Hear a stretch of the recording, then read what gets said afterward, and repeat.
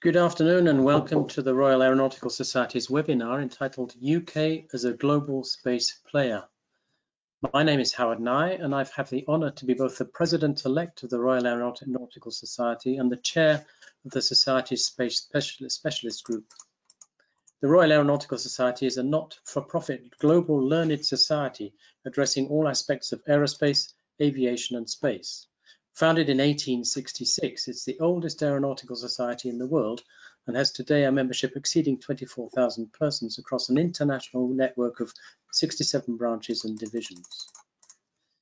The society aims to support and maintain high professional standards in aerospace, aviation and space disciplines, to provide a unique source of specialist information, act as a forum for the exchange of ideas and to exert an independent influence on the interests of aerospace in the public and industrial arenas. It is in this context today that over the next hour, with an impressive panel of experts from government, academia, defence, policy and industry, we intend to discuss and explore the UK ambitions for space in the 2020s. Time allowing, the panel discussion will be followed by a question and answer session responding to questions from the audience. So please feel free to submit your questions at any time via the GoToWebinar chat function. We aim to finish by 5 o'clock. And I should say that this event has been generously sponsored by Telespazio UK, to whom we extend our sincere thanks. And you can find a little bit more about the company by clicking on the sponsor logo on your webinar. So let me move on to the panels. I would like to introduce the members of our panel. You could see them before you. I start with Ian Annett. Ian Annett was recently appointed Deputy Chief Executive for the project delivery at the UK Space Agency, with responsibility for overseeing the UK's major national space programmes, including spaceflight, regulatory control and UK GNSS. Prior to this, he was Assistant Chief of Staff for Information Warfare and Chief Information Officer for the Royal Navy. His previous appointments include Joint Forces Command, where he was the Programme Director for Skynet 6, the Ministry of Defence Central Staff and the British Defence Staff in Washington, DC. Our next panelist, Gabriel Eleftherio, is Director of Research and Policy at Policy Exchange think tank, where he co-founded and heads the organization's Space Policy Unit. His background expertise is in space affairs, foreign policy and defence strategy. Prior to this, he was Senior Defence Analyst and Consultant with a Defence Market Intelligence Company, working with global defence and homeland security industry clients. An Associate of King's College, he holds a BA in War Studies and an MA in Intelligence and International Security. Our third panelist, Professor John Remedios, is Head of Earth Observation Science Group at the University of Leicester, and also Director of the National Centre for Earth Observation and Visiting Fellow of the Department of Physics in Oxford, Sub-Department of Atmospheric, Oceanic and Planetary Physics. Professor Remedios has been an expert advisor to ESA through ESA's Earth Sciences Advisory Committee and Future Technology Panel. He's chaired the UK Space Agency Earth Observation Advisory Committee and has played major roles in several satellite missions, both as science manager and leader of the principal investigator teams. Last but not least, on our panel, we have Nick Shave. He's the Vice President for Strategic Programs at Inmarsat and member of the leadership team in the Global Government Business Unit, responsible for engagement with Inmarsat's senior government customers and the delivery of strategic programs and partnerships. He also serves as co-chair of the National Cyber Security Centre Space Information Exchange, SPIE. Important for our discussion today, he was recently elected as the chair of UK Space, the trade association of the UK space industry. So I thank you all for joining us today. And before we get you involved in the questions, I'll start with a short introduction to set the scene for our discussion today. National investment in the space domain is very positive, as it supports economic growth and provides high value employment. Studies by London Economics consistently show return factors ranging from £4 to £10 for every £1 invested in ESA programs, rising even as high as £17 in the case of ESA applications technology. Such investment provides nations with access to space infrastructure applications and services upon which society depends, both in the civil and defence domain. It is also essential for fundamental academic research into our world and in the worlds beyond. And in view of the high return factor, it can play a significant role in post-COVID economic recovery. Following departure from the EU and exclusion from EU space programs, the UK must now decide how to secure access to, and more importantly, influence satellite navigation programs or other Earth observation programs, and other domains in which the UK has built up excellent experience and reputation, potentially by developing its own sovereign space infrastructure.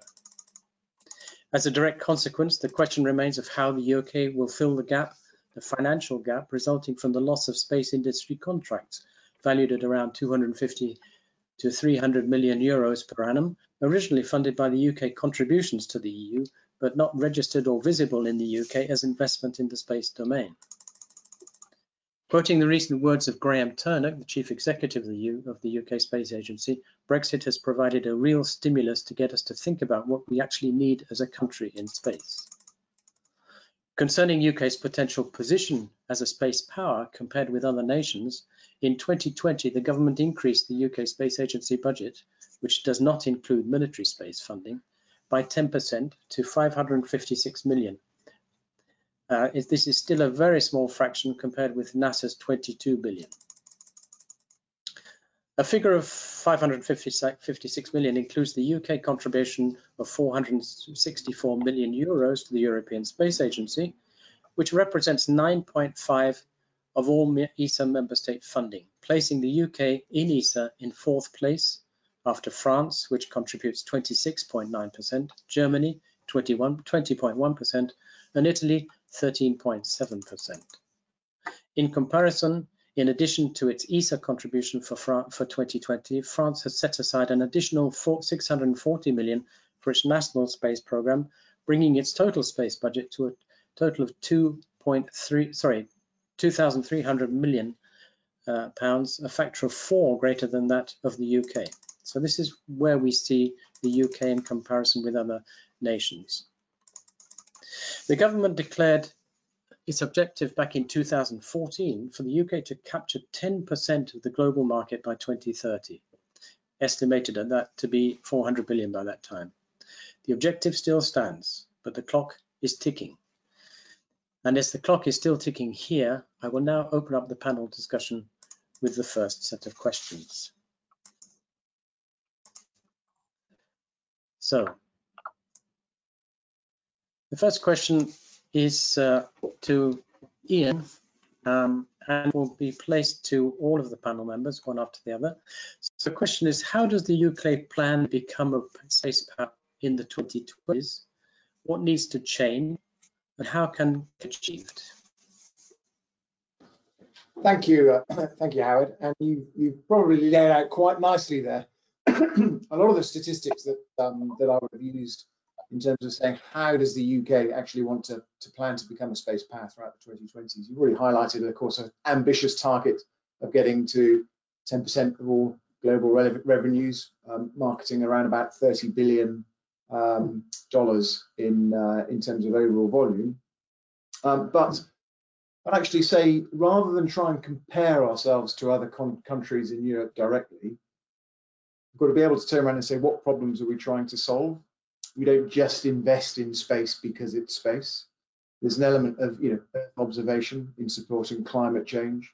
There's precision navigation and timing in order to support critical national infrastructure, resilience, or whether that be improved connectivity for difficult to reach places across the UK. Indeed, as well as the societal benefits that we get from access to all of those services in space.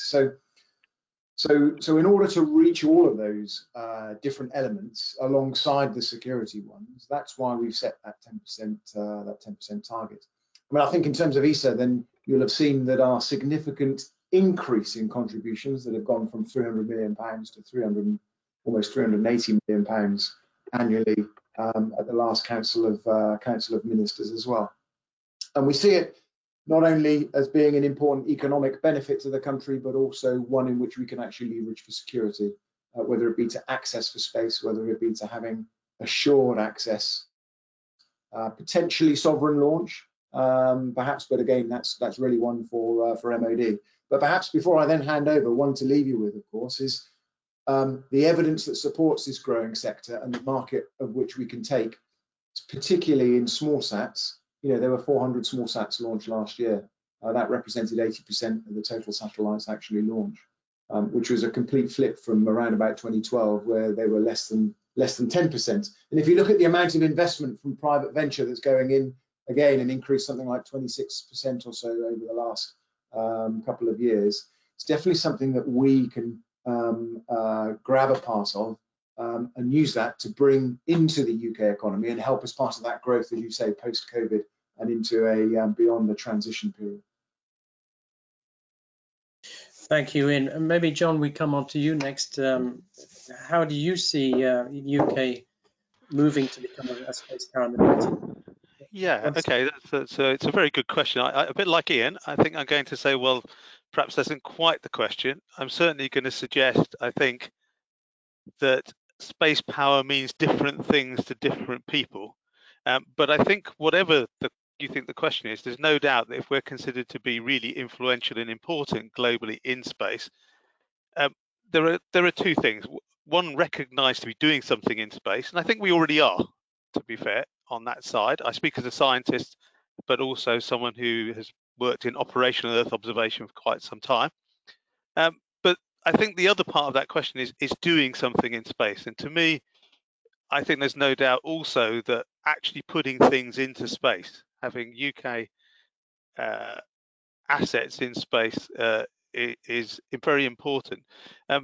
I talked a little bit to one of our research councils, gave a talk to a general staff, and it was quite interesting. They all wanted to know if the research council logo was stamped on the side of the satellite.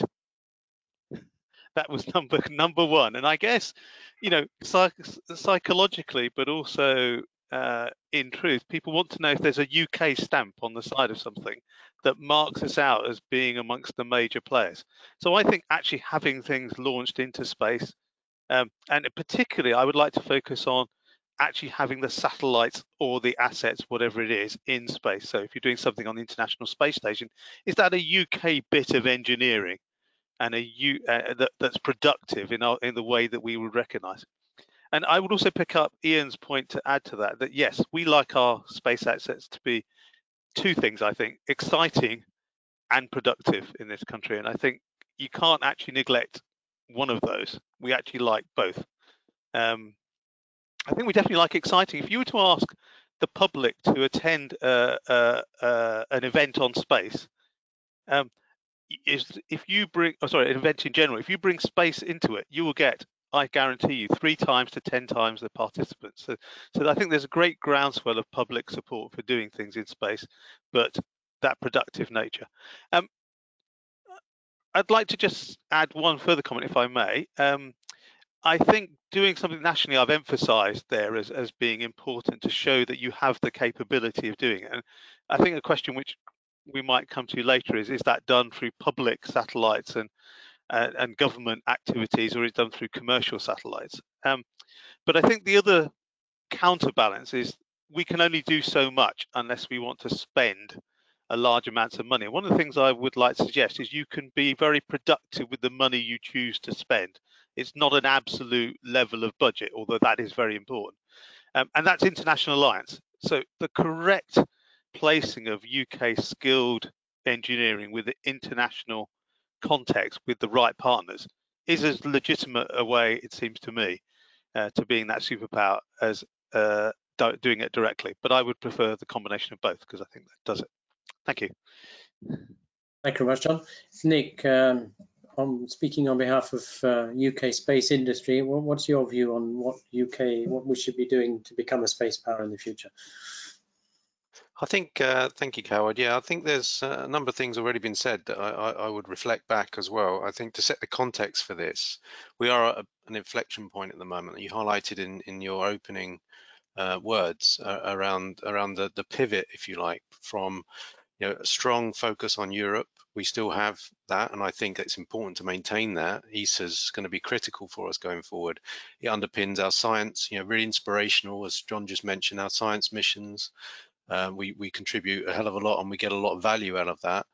I mean, the other inspirational point was the great mission of Tim Peake to the ISS, and that really captured the imagination for the public.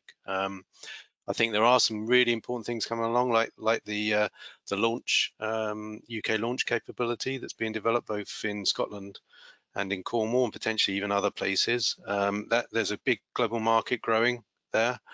But I think, what do we need to decide as a nation, how much, what is the balance between the ESA investment, national programs, and those international partnerships, be it bilateral or wider. And I think the strategic nature of space being recognized by many countries around the world, the tier 1 space powers, US, China, and Russia, and the other powers, slightly lower level, where do we want to fit in that? I fully agree with the panelists as well around we can't invest in everything. We need to pick what we're good at, and I think that intersection as to where is the UK's real strengths against what strategic capabilities we need to meet government requirements, against where the growing market is really key. It's a three-way intersection, and that's really where we need to focus. Thank you, Nick. And Gabriel, move on to you. You might have more of a helicopter view, being somebody involved in policy. Can you give us your views?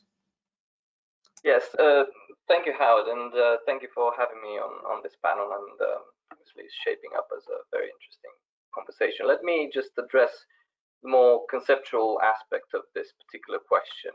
What is the UK's plan to become a space power? I don't think there is actually a plan to become a space power. As John said, space power means different things to different people. From my point of view, yes, there is no agreement on what space power is.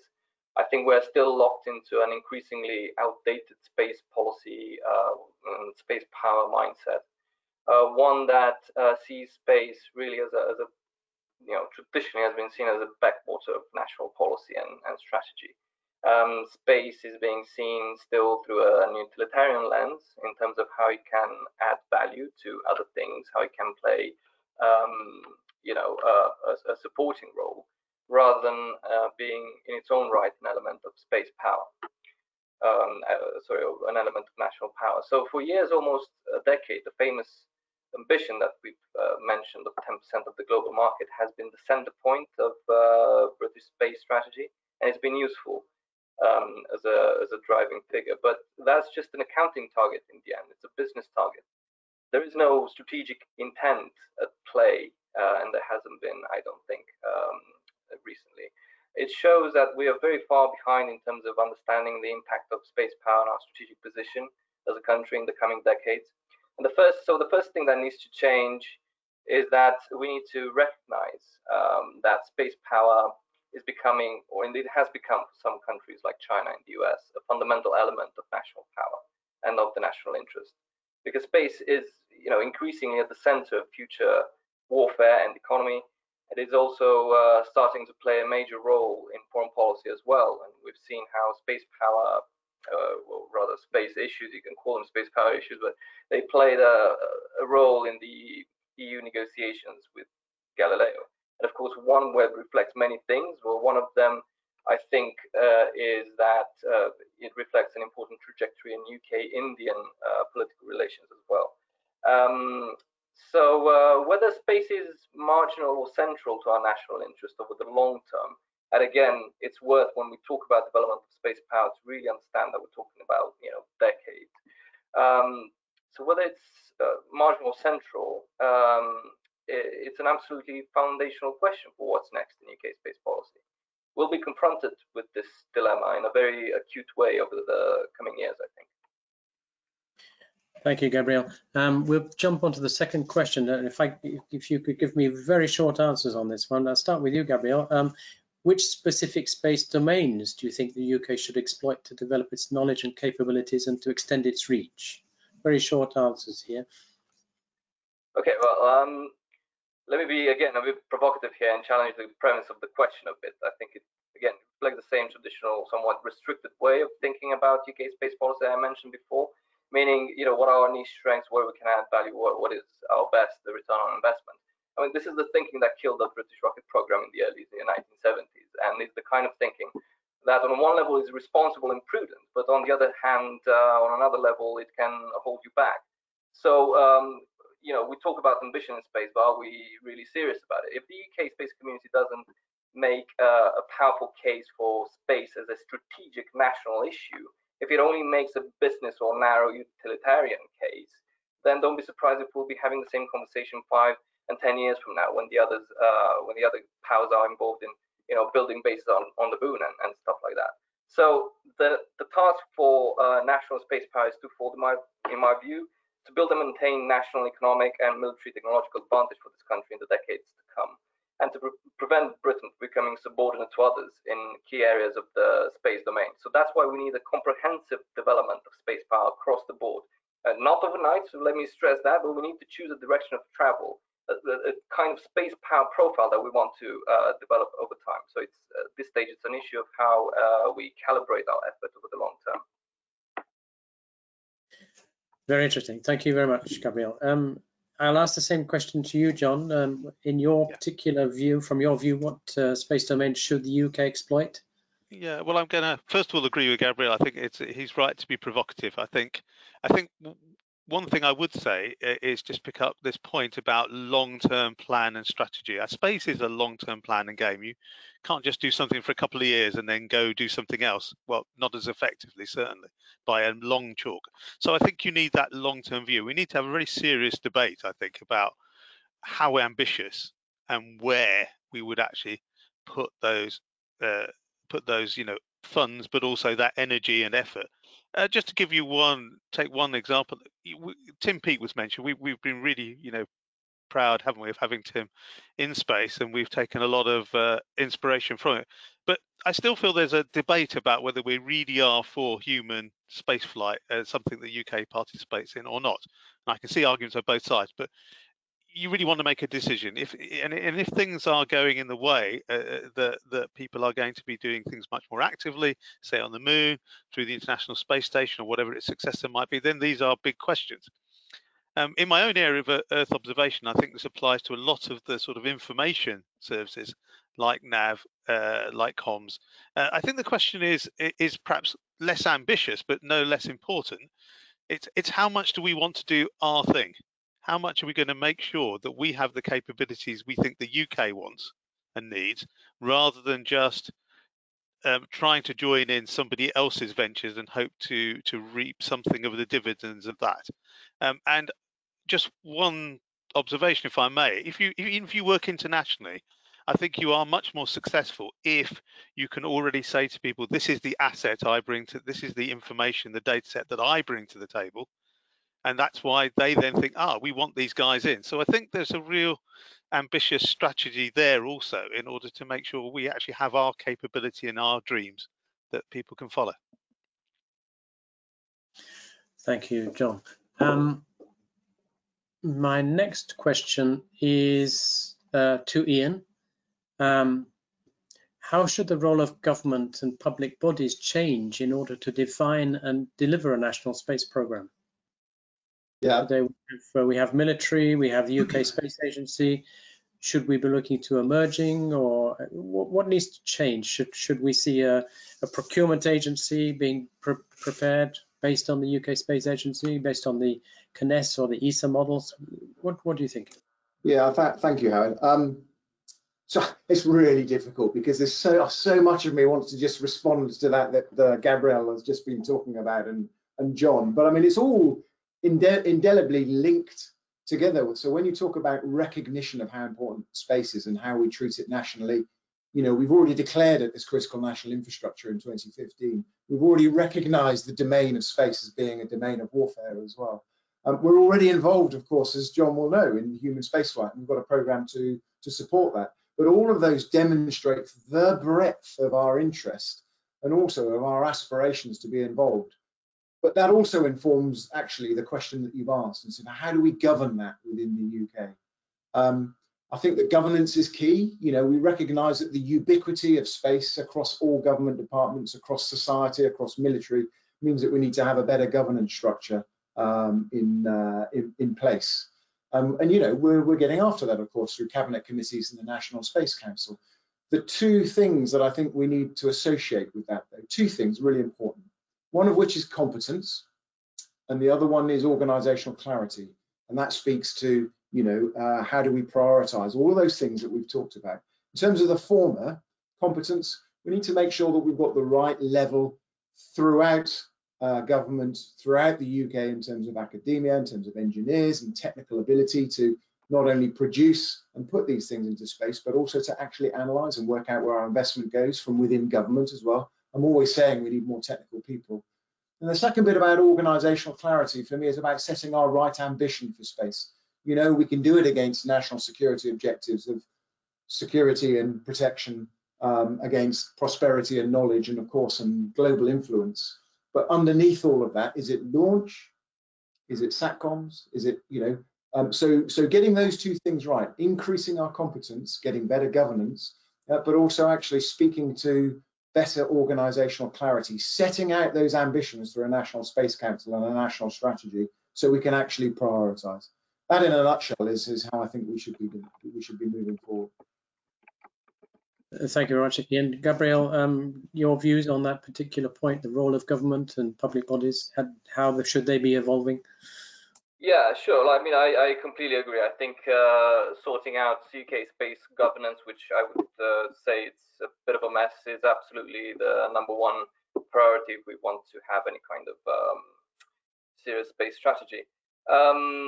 I would say that I would make 3 points here. So #1 is that we need a central brain and policy-making authority that can really see the full picture of UK space activity and space relevant activity across government, and that can direct policy effectively. There are many parts of government that touch on space in various ways. National Space Council, of course, and then the Cabinet Office, MOD with the Space Directorate, and Space Command, BEIS, which is a huge department, DEFRA, for Earth observation requirements, and so on. The Department for Transport, which sponsored the Space Industry Bill, CAA for regulation, FCDO and DIT, of course, which have their own views on the international aspects of our space relationships. The Satellite Applications Catapult, which obviously, you know, had a very curious role in the OneWeb story recently, so that's interesting. Space research projects in academia, often tied to UKRI and so on. So we badly need to cohere all of this much better.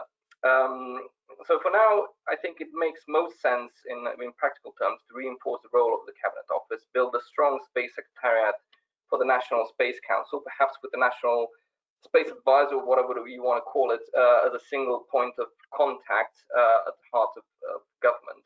And I think that would be a welcome development.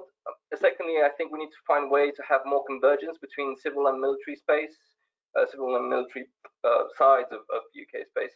We cannot afford to have two separate space policies in this country, given our constrained resources and where we're starting from at this point. We need a joint approach. On delivery, I think two quick points to make. I completely agree with Ian. You know, there is an issue of technical capability in the agency for understandable historical reasons. It's hard to develop that if you don't have, you know, the big programs on which to train people and to develop that expertise around.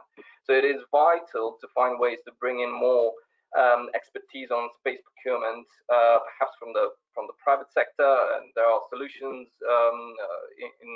in that quarter on space procurement, on understanding technical requirements and so on. The government must be a smart customer, you know, for space. Otherwise, it cannot understand its own needs and wouldn't know what to ask for from industry. And indeed, it can get played by industry, if I may use a term of art. So secondly, the agencies should have, I think, and this is again something to put out there for discussion, its own should aim to have its own space research center. on the model at a smaller scale, of course, of NASA's in-house labs, and obviously the French have Toulouse and so on. I think this is how you grow that expertise and institutional weight, by building projects in-house, by growing a community of experts within government structures. This is how the agency itself will graduate from being just a convener and a facilitator to really becoming a driving force in UK space policy. And finally, just to make this point, a reform of the agency. I mean, as you said, Howard, I'm sort of working at the coalface of politics in Westminster, and we can discuss here in this seminar and many seminars various policies and capability lists all day long, but from a realistic point of view, what really matters if you want a strong space policy as a result in the end is institutional heft.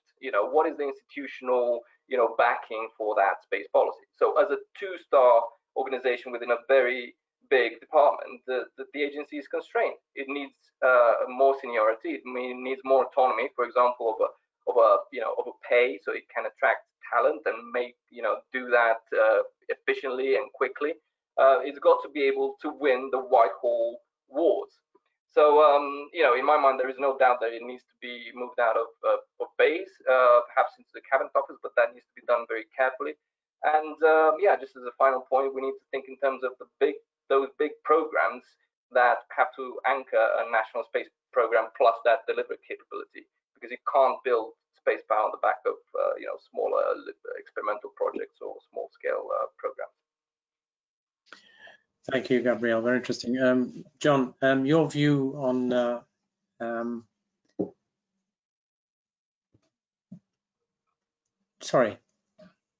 how academia and industry should contribute in defining a national space program. So we now move from government to academia and industry. And John, if you could start with academia. Yeah, sure. Very related, really. I mean, I think it's fair to say that in my view, there's been a strong association actually between academic institutions, industry, and government. Right through our work in the UK. So this is not a new thing. But I think what the question is at the moment is how you sharpen that. So academia do contribute to the debate about the directions of the space program, both at the high level and the practical levels of which missions, etc. But we probably need to sharpen that ask and that engagement. And we have a space academic network now. We also already have national labs that work in elements of the space program. So we have not only the Satellite Applications Catapult, but we have places like Rutherford Appleton Lab. We have my own organisation, NCO. We have the National Physical Laboratory. So academia does cover not just the blue sky discovery, but also serious operational activities.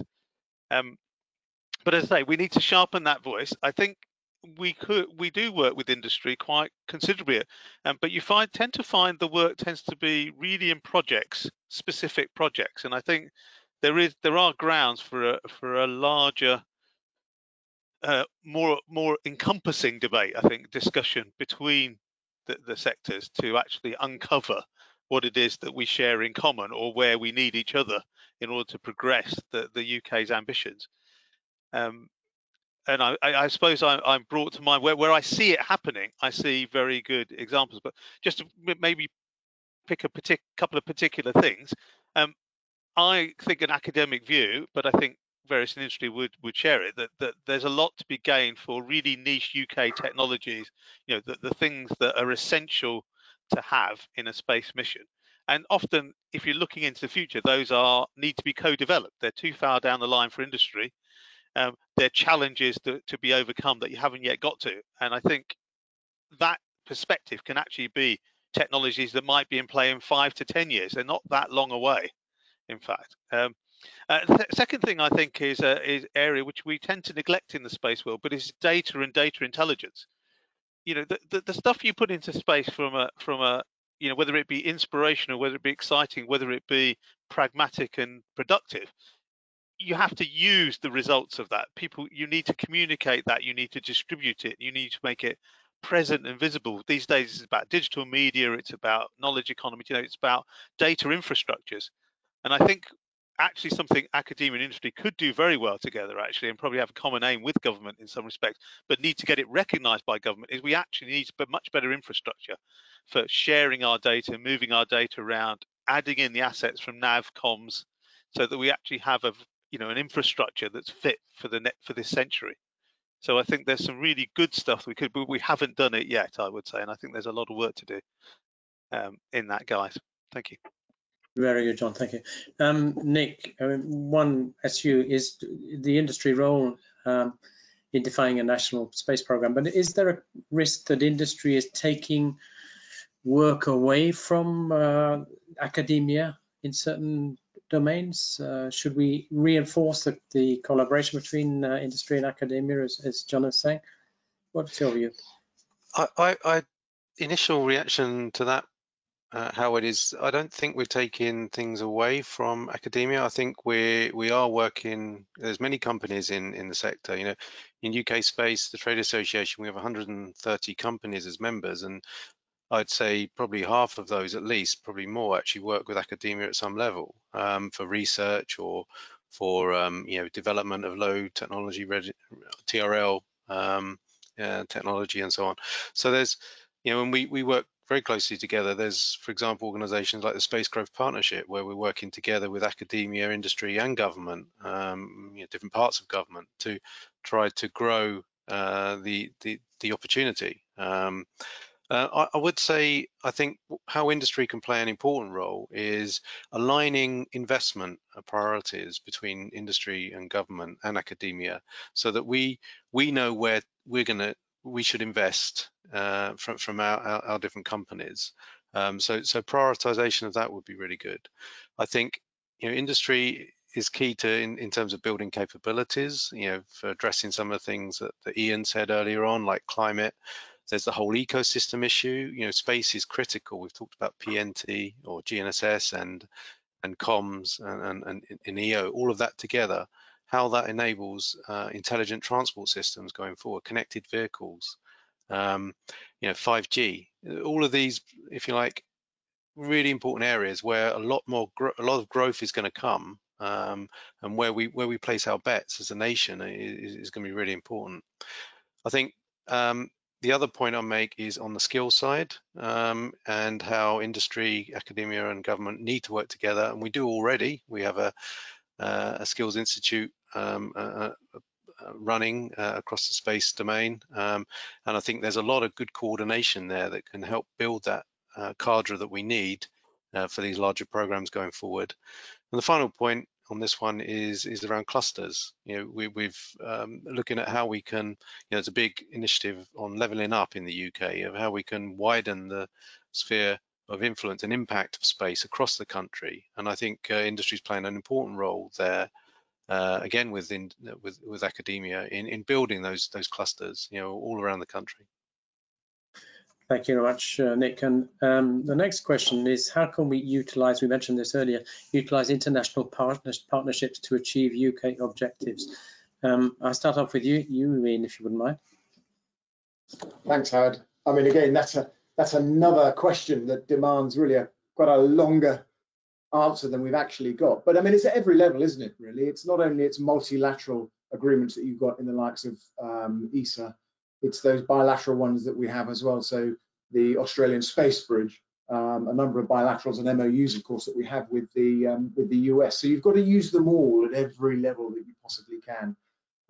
That's about, of course, sharing of knowledge and understanding of risks, and also building that community of trust so that you can then operate in space together as well. But certainly each of those, I mean, ESA being obviously one of the key ones, for us, is that leverage that we can get by membership of ESA and the funding that we get. You've already mentioned about the returns that we potentially get out of ESA through, for £1 in, £10 or £17 in some applications area back. But also it's the ability for us to push forward UK programs. So the Commercial Space Transportation Service, for example, is very much one that's been pushed by the UK, but actually within the bounds of ESA as well.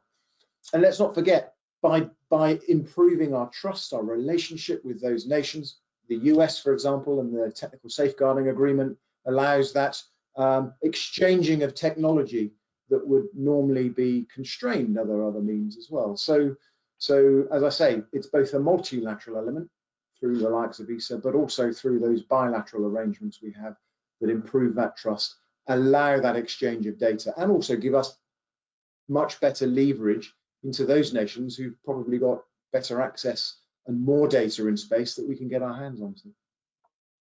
If you don't mind, Ian, I'll throw one additional point in. The question of potentially a sovereign navigation system for the UK. International partnerships will play a role, right? Well, I think you've got to, again, this is, I mean, the way I'd respond to that is about how you define your resilience within things like position, navigation, and timing. It's at multiple levels. Some elements of that might be sovereign or assured, or it might be open, or indeed it might come from other areas. It might come from terrestrial areas as well. So there is room for, of course, engagement at the multinational level for PNT. But also, of course, we've got to recognise that some of that we might want to retain as national control as well.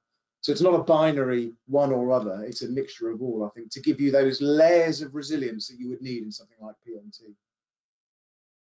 Thank you. Nick, your views on international partnerships from the industry point of view, if you wouldn't mind. I think I'd echo a lot of what Ian said there, and you need national capabilities, and we need to be. There's a term that's being used a lot now, which is called burden sharing. And how do we develop capabilities that some of our allies, perhaps in the more military domain, would be interested in, so that we can play a role as we develop that strategic, that space power side. But I think so there's that side. The bilaterals are very important, and I think industries had some good success. We're working on some bilateral programs. We've got some companies in the UK that have exported really well to a number of countries bilaterally. And finally, on the international piece as well, I think there's structures out there. Obviously, ESA, as I said earlier, remains really important to industry going forward. But there's others like the Five Eyes partnership in the intelligence world, which can play a role in space and is playing a role in space and wider. And organizations like NATO will remain important, and they've also recognized space as an operational domain. So there's all of those things. I think final point from an industry perspective is I think the UK could capitalize more, UK as a nation could capitalize more on the industrial links that we have with other nations. Some of our companies in the UK already have extremely strong links or big customers in other countries, and how could we leverage that more is something I think the strategy should look at. Very good. Last question from my list so far is, what do we see as the next steps and milestones for the UK to become a space power? What needs to be done and when? So Ian, I start off with you, if you don't mind. Look, Howard, it's kind of everything that we've said this afternoon, isn't it? But I think at the strategic level, it's recognition that space as a domain helps across all of those levers of national power, whether they be diplomatic, military, or economic. And it's having the maturity to understand that and play them as each other and use that domain. Therefore, kind of recapping on what I've said, I'd say that's about governance and getting the governance right, so you can play it across those levers of national power seamlessly, if you like. So top down, whether it be through a Space Council or through other bodies, alignment of policies, as Gabrielle has talked about within the UK. For me, that's, I think, the next next steps that we need to get after. At the tactical level, or rather sub-strategic, I'd say it's about making sure you've got an end-to-end capability. We're great at satellite applications. We're great at building small sats. We're really good about the data piece as well, and the analysis. We've got some fantastic minds. The kind of one thing that we're trying to get after at the moment, of course, is small sat launch. And I'd say that is the SRO for the program. But, I think that having that end-to-end capability of being able to design, build, make, launch, and then exploit is a really, really important factor for the UK.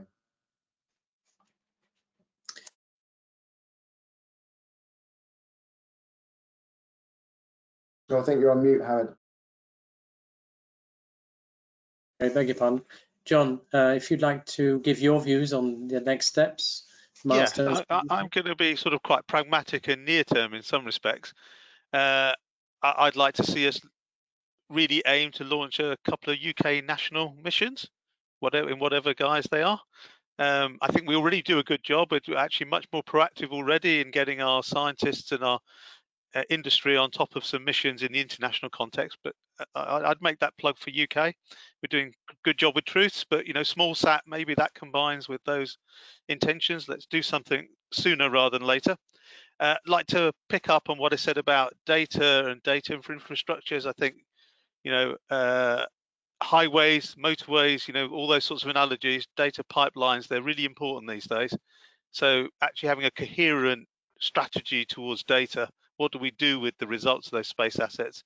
And we've got compelling problems. We've seen that the space is already involved in helping with some of those compelling problems, but climate action, absolutely, it's right there, isn't it? We've got to be doing something with the space data. We're experts, we're world leaders. Let's make it count. There are other areas as well that we can do. And then I just want to echo Nick's point about clusters. Leicester's done a lot in space, if I can be, sort of point to our heritage for a minute. But there are other places like Strathclyde, So and where those places have existed, we've done really well. But what's as important that is Nick's comment about levelling up, about being seen to be doing things in parts of the country. I mean, in Leicester, people know that we do space. They know the UK does space because not only have we got the university, but we've got National Space Centre, we've got Space Park Leicester, we've got industry. It's really clear that actions are happening. I think I was interested in the Chancellor's comments about changing the criteria. I think we need to campaign in the space area for value for money in our terms, not value for money on somebody else's terms. It's a strategic business, it's a risky business, but I think we've shown in the industry and academic government we can make it happen if we put the money in. But often it takes too long to get money out of the system to actually make these things happen. So we could be doing something bigger in smaller satellites now. It'd be a starting point. It wouldn't be the full story, but it takes too long to kick something off. And I think we should really go for it. Thank you, John. Very clear. Nick, your views on the next steps and the milestones? I think I'd break it down into three in summary, really, Howard. And I think, I think it's important we do get that national space strategy in terms of a direction of travel, and we need a cross-government view there. And I think industry and I would argue academia and others in the sector are looking forward to that. And I think underpinned, as Ian said, with the National Space Council and the advisory structure around that is really important going forward. I think the second point, coming from more an industrial perspective, we need to bring in more investment, and I think we need to get the city. There is a big market out there and some really interesting opportunities, and I think that's something that we haven't really capitalized on enough here. How can we get some investment funds to be looking at space and investing more in the UK? A lot of investment going on in the US and some other parts of the world. Let's really focus on that, because I think we're not capitalizing on that enough at the moment. And the final point, fully agree with John. Let's get some UK satellites up there. Let's get some sovereign infrastructure in place in the selected areas. Like as Ian said, the PNT system. What do we need to mix together with a terrestrial network so that we can achieve that resilience in PNT going forward? Position, navigation, timing. Sorry. Thank you, Nick. Very clear. Gabrielle, your views on the next steps from the helicopter point of view? From my helicopter, yeah. I'll just focus mostly on the politics and strategy of all this. First, reminding that we should really sort of focus on that space power mindset, and this also means actually more work educating British lawmakers of Parliament on space, as well as the public opinion on the connection between space power and the national interest. For too long, we've had these conversations within a rather sort of limited space community, and this is a bit of a closed world. I mean, we have to project these ideas and these concepts much more widely, and we need to put this message across to the public about the vital impact of space on British sovereignty and freedom of action in the decades to come. So we need to bring the people on side. Space must be seen as a national endeavor, not just a cool thing, an interesting thing that makes a little, or a big, at times, splash or story, but really a national endeavor. And we need to have that mindset that positions us on a trajectory to become a leading space nation in the 21st century, which by the way is the theme of a very good paper that came out I think last week by from Athena, the consortium, and much recommended. Secondly, I think in an ideal world, in policy terms, we would need first a proper national space review that would then lead to the national space strategy. I mean, in terms of how we do strategy in this country, it's again, it's a complicated story. But the national space review would have to look at the agency, would have to look at what is the national space asset base, what are our interests, and so on, to have a full net assessment, and then you would have the national space strategy coming out of that. In my view, and the national space strategy needs to respond to the national interest and needs to be based on a clear-eyed assessment of the global picture as well, which again is something that we haven't really sort of brought into this discussion, which is focused purely on the domestic situation and what the issues that are confronting us here at home. But UK space future will be a function of global dynamics, so we need to understand allied and rival capabilities, but also the geopolitics of space. So now I would like to see a national space strategy that reflects a deep and serious and mature British thinking on space power, and that aligns it with the country's great grand strategy. And also, very importantly, as part of that strategy, I think we need to address at some point, start addressing the question of ESA's future and Britain's future in ESA, because there is a dynamic between the EU and ESA. The EU is aiming for strategic space autonomy. What does that mean for the future value of ESA to the UK? And it's very true. We've got the statistics about how much we've benefited from ESA in the past when we were full members of ESA and the EU. I mean, we're still full members of ESA, full members of the EU, and able to play in the big EU-funded ESA programs like Galileo and Copernicus. I mean, Copernicus is still obviously under negotiations in terms of our relationship going forward. But the point is, there will have to be more thinking about that, and there will have to be more thinking about how we might want to rebalance our international space industrial posture, because we have been tied, we are tied very strongly into the European space ecosystem on the civil side, and of course on the with the Americans on defense. But after Brexit, I think there needs to be a clearer reconsideration of really the mix of those relationships.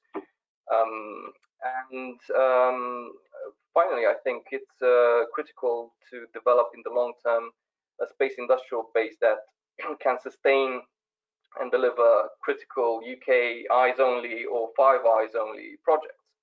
And this is very, very important, because not having this ability in the first place prejudges our space alliances and predetermines our strategic options going forward. That's it from me at this point. Thank you very much, Gabriel. I'm just looking through a number of questions which are coming up on the chat. There's one, what does the panel think about the balance between ESA programs and national priorities? And I think Gabriel's mentioned this. I think maybe Nick, you have a view on this. Sure, I think, ESA's, I think it's been about 2/3-ish for the last probably 20 years, maybe even more, in terms of how much of the UK Space Agency's budget goes into ESA. I think that's the really important aspect. Where do we and how do we invest in ESA?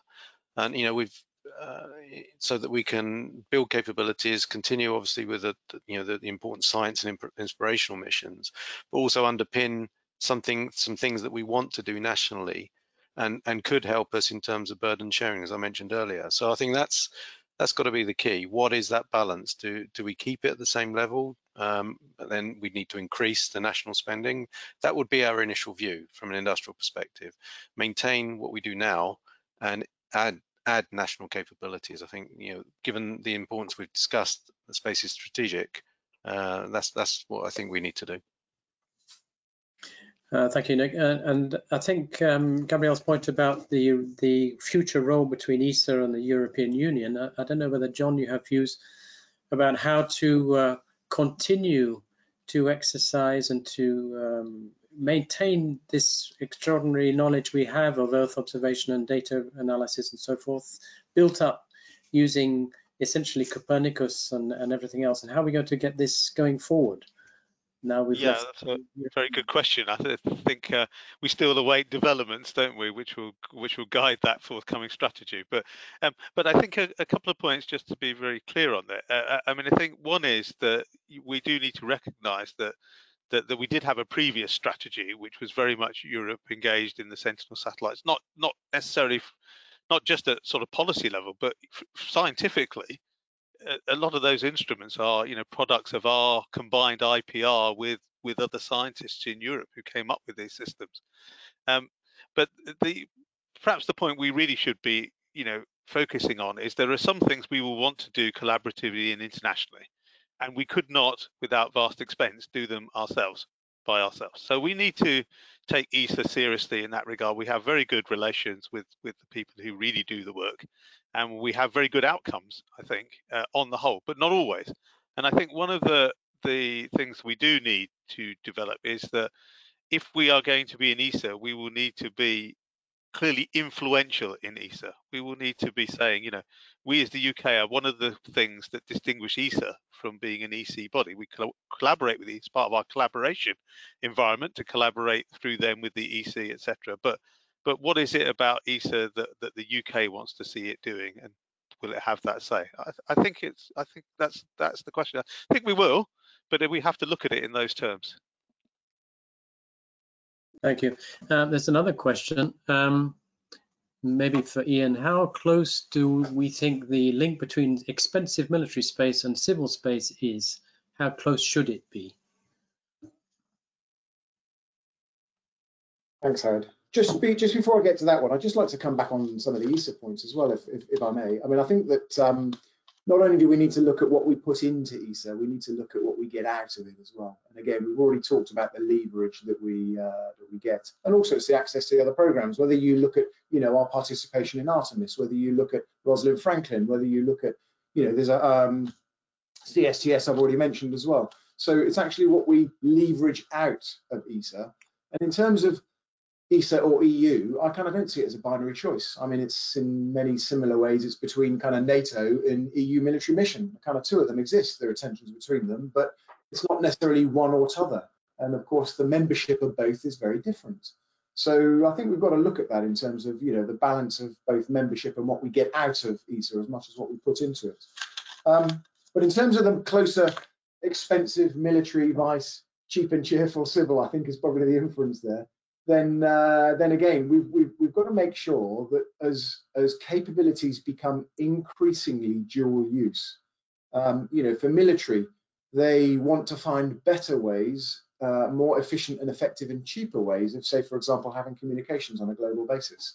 You don't necessarily need to have a nuclear hardened, fully military encrypted system for sailors, airmen and soldiers to be able to communicate with their families or other bits and pieces. So you need to look at that blend of capabilities that you have, whether it's dual use for communications, whether it's dual use for Earth observation, and so kind of look at how they can work better together. I mean, there will be bespoke sovereign requirement capabilities that the military require. because they need to conduct high-end warfighting, and they need to, secure their either communications or PNT at that end.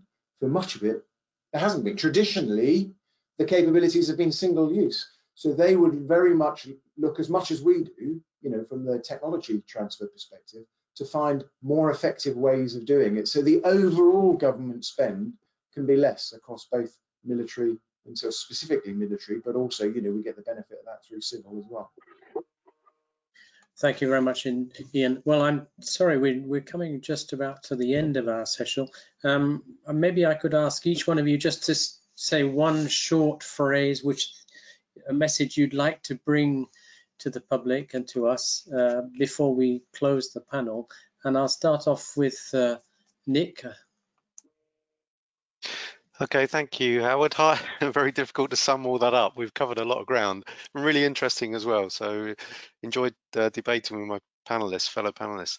I think in terms of what space is a great opportunity. It's truly inspirational, it's strategic, and it's a growth engine. So we hit a number of things that the government needs. Let's be ambitious.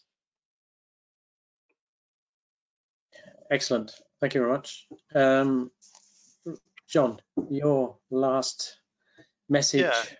Well, yeah, I guess if I was one last one, I think about bright minds. It's about bright, intelligent, clever things we can do to make the most of our investments. So really would want to see us going for bolstering that and investing in it. Excellent. Thank you very much. Gabriel, your last pitch. Yeah, I think, look, we need to take space very, very seriously at the highest levels of government, to look at it as a strategic national capability. There will always be concerns about affordability, but the real question is, can we afford not to do this? Can we afford not to build a strong future for the UK in space? Very good point. Thank you very much. And lastly, Ian, your last pitch for today. All of the words that I would wish to have used have already been used by the panelists already. So kind of very much a personal view of mine, rather than necessarily a government one, is we've got to be bold, we've got to take risks, and we've got to act swiftly. Excellent. Well, I thank you very much indeed. I'm sorry we have to draw this to a close now. We're already a couple of minutes over schedule, and I know that some of you have events and activities to follow up. So I first wish to thank you all very much, Ian, Gabriel, John, and Nick, very much for your participation and engagement, and for openly expressing your views. Thank you very much indeed. There will be a video of this webinar. It'll be posted on the YouTube channel of the Society, and I think everyone who's registered for this event will be receiving an email in due course. I should advise you that the Society is planning to hold a two-day conference entitled UK in the 2020s and Emerging Space Power, and the idea is to take today's topics further. It's over 2 days, and all being well, it's scheduled to take place in 4 Hamilton Place in London on the 19th and 20th of May. It'll be a public event open to people to actually get together and discuss things, if we're allowed to do this in May, according to the COVID questions. Before then, there is a space panel discussion as part of the upcoming Society Air Power Conference on the 7th and 8th of December 2020, and you can see details of both events on the events calendar on the Society website. As we have now reached 3 minutes beyond the planned timing, I wish to thank all of you in the audience who joined us today, and for your questions. I'm sorry we couldn't answer all of them or pose them all, but I'd like to thank Telespazio once again for supporting and sponsoring this webinar. And last but not least, I wish to thank all the members of the Society executive team and the Society Space Group who've been involved in the preparation and implementation of this webinar. And with that, we now close down the webinar, and I look forward to your participation in our future events. I wish you all good health and a very good evening, and thank you very much indeed. Goodbye.